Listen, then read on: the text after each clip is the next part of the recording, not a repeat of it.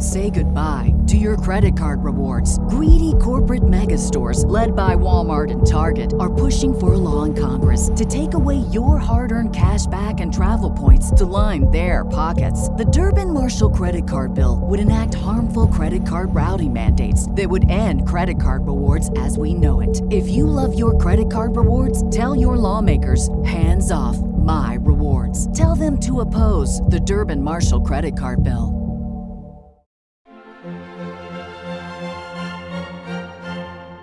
Welcome to the Disney Wedding Podcast, brought to you by Carrie Hayward's Fairy Tale Weddings Guide, the only guidebook and bridal organizer tailored exclusively to Disney's fairy tale weddings at Walt Disney World.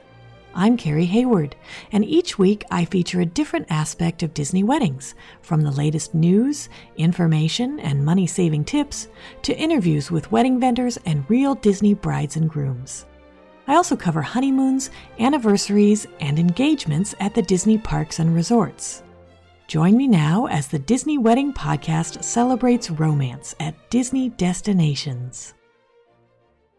Today on the Disney Wedding Podcast, I am speaking with Callie Boyle about her wedding at the Wedding Pavilion, with a reception at the St. Augustine Ballroom at the Grand Floridian Convention Center and a dessert party at the French Island in Epcot. I thought you guys would be interested to hear how she chose these locations, how she chose to have a Disney wedding, and how everything turned out. So welcome, Callie. Hey, Carrie. How are you? I'm great. Thanks so much for being on the show today. So I'd love to start at the very beginning and find out how you and Jacob decided you wanted to be married at Disney. I really love Disney. And when we had originally started planning our wedding, we were going to get married at a place called Alice Beach in Florida. And I started planning it, and our family and friends were kind of bummed when they found out we weren't having a Disney wedding, which I thought it'd be the other way around. So when I saw their reactions, I was like, I think we can actually do this. And I started putting the pieces together, and it just seemed like a better fit for us. That's amazing. I think that's the first time I've ever heard of it being that way around, that it was the friends and family who wanted you to get married at Disney. Yeah. We definitely did too, but it was something that I kind of thought was out of the realm of possibility, because I thought that the travel would be too much, but when they were actually disappointed to hear it wasn't going to be there, just changed our minds. Wow. And so I guess that when they found out you were actually going to get married there, they were very excited. How many were you able to invite, and how many could make the trip? So we invited about 85 people, and we ended up having 72. So very few people actually couldn't come. Wow. And were they from the East Coast, all over? The majority of them were from Northeast Georgia, so a couple hours north of Atlanta. Got it. Okay. Now, did you guys choose to set up a room block? Yes, we had a room block at the Polynesian, Coronado Springs, and Pop Century.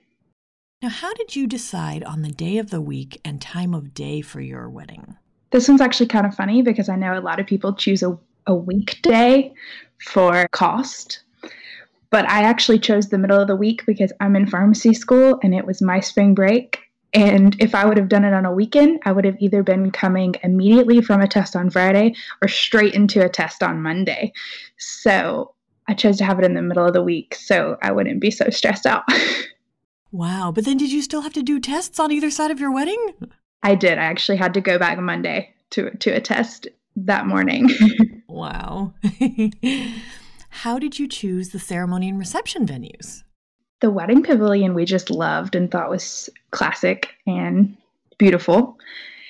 And the reception venue, we actually went back and forth for a little while, toying with the idea of using American Adventure Rotunda. But the time of that, you know how it can be super late. We just thought that the Grand Floridian Ballroom would be easier, access and the best timeline of our wedding date to use for, our crowd. We had a lot of kids and some elderly that we were looking out for. Got it. Did you have any kind of entertainment at the reception? A DJ and Mickey and Minnie came. Did you pick special costumes for them or anything like that? Mickey wore the top hat and tux, and Minnie wore her white little dress. Do you have any menu items or cake flavors you can recommend from your reception? Yes, of course. Everybody loved the cheeseburger spring rolls as always. Everybody also raved about the crab cakes and the chicken marsala. Cake flavor, lemon with raspberry. The raspberry mousse is the best. Can you tell my listeners a little bit about how you chose your dessert party location and whether you did a ride mix-in, things like that? So we originally wanted Italy Isola, but we were told we couldn't have it because it was during Flower and Garden, and it was where the line for a booth would be, or something along those lines. And our planner suggested France, and when I looked at pictures of it, I thought the little flower arrangements that are already there were beautiful, and I loved it more than Italy Isola. Got it. Do you have any menu items from your dessert party that you can recommend? The Mickey pretzels were our personal favorite, and all of our guests really loved that too. Now, you chose to use an outside photographer for your wedding photos. Can you talk about how you decided to do that? Photography is something I'm extremely picky about, and our photographer, Ashlyn, is extremely good. I fell in love with her work before I was even engaged and knew I wanted her to shoot my wedding. So it probably wouldn't have mattered where I got married. I just wanted her or someone of her caliber to do our wedding. So I was super thankful when she had our date open and was able to be there with us. Did you have any kind of a theme for your wedding or certain colors? We didn't have really too strong of a theme, but we did try to use a lot of blues in our wedding. I actually had a reception dress that was blue-gray tinted color, and I probably would have worn that dress the entire time. But, the wedding pavilion is so blue heavy, I was afraid it wouldn't look good. So I had a white dress for my ceremony, and then I changed into my bluish dress for the reception. Oh, that's great. Can you talk a little bit about how that worked, like where you went to change and all that? Yeah. So I did my first dance in the white dress, and then once everybody started to grab dinner and finish up dinner, my planner just took me to a little room off to the side in the convention center, and they had it hanging up in there, and I was able to just change into it really fast. And we were actually able to go outside and take a few pictures with our photographer outside in that dress before we went back in. Oh, that's great. You had 2 gorgeous gowns for your wedding day. How did you find them? So I'll start with my first gown, the ceremony gown. It was by Lazaro. I went to Bridals by Lori in Atlanta, and Lazaro happened to be there that day. It was a trunk show. He was there. I found this gorgeous dress, but it was completely strapless, and that wasn't something I wanted. So they said since he was there, he could add the little custom off-the-shoulder sleeve detail like you'll see on my dress if you see pictures. But also the other special thing that was great about getting to meet Lazaro is he actually made my daughter her gown made of the same fabric as mine. Wow. So that was super special. I have actually pictures of Lazaro measuring her, which she has no idea what that means, but she's going to think it's really cool one day when she's getting married. And then my second gown is the Lumi gown by Haley Page. Got it. Okay. Can you give my listeners a timeline of how the day ran? So we started getting ready really early, I think about 8 a.m., and then we had pictures starting, I think our first look was at 12. Our ceremony was at 2:30, and then cocktail hour was 3:30. I actually didn't see any of the cocktail hour at all. And then reception started at 4:30. We got on the buses at 8 to go to Epcot for our dessert party. And then we left shortly after fireworks. Everyone was exhausted. So when you were planning, what were some of the most important aspects where you focused your attention and budget? You mentioned photography. I was about to say photography and videography. I just really think that's something that can make or break your wedding. I think a good photographer can make a wedding look better than it is. And same with videography as well. Those were definitely our our main things that I was worried about. And then obviously the carriage we splurged on. And I did pipe and drape on one wall. That was a splurge too. Oh, that's interesting. Did you book it through Disney or through an outside vendor? Through Disney. I looked at the outside vendors and they're beautiful too, but I feel like Disney's pipe and drape just looks so elegant. That's interesting. And I noticed at the last bridal showcase that they have a whole array of different types of draping that you can get. So that's kind of cool. Yeah. So then which aspects were less important where you saved your money or your effort? I didn't do much decoration or anything at all to our cocktail hour because I figured I wouldn't see it, so I could save the money there. And actually, because we used France for the dessert party, we didn't have much to do there either because it's already so beautiful and already has the flowers there. Plus, being during Flower and Garden, Epcot is stunning already. Oh, that's a really good point. What ended up being your favorite memory of your wedding day? Me and Jacob talk about this a lot, and we think it was right after we got done with taking pictures after the ceremony.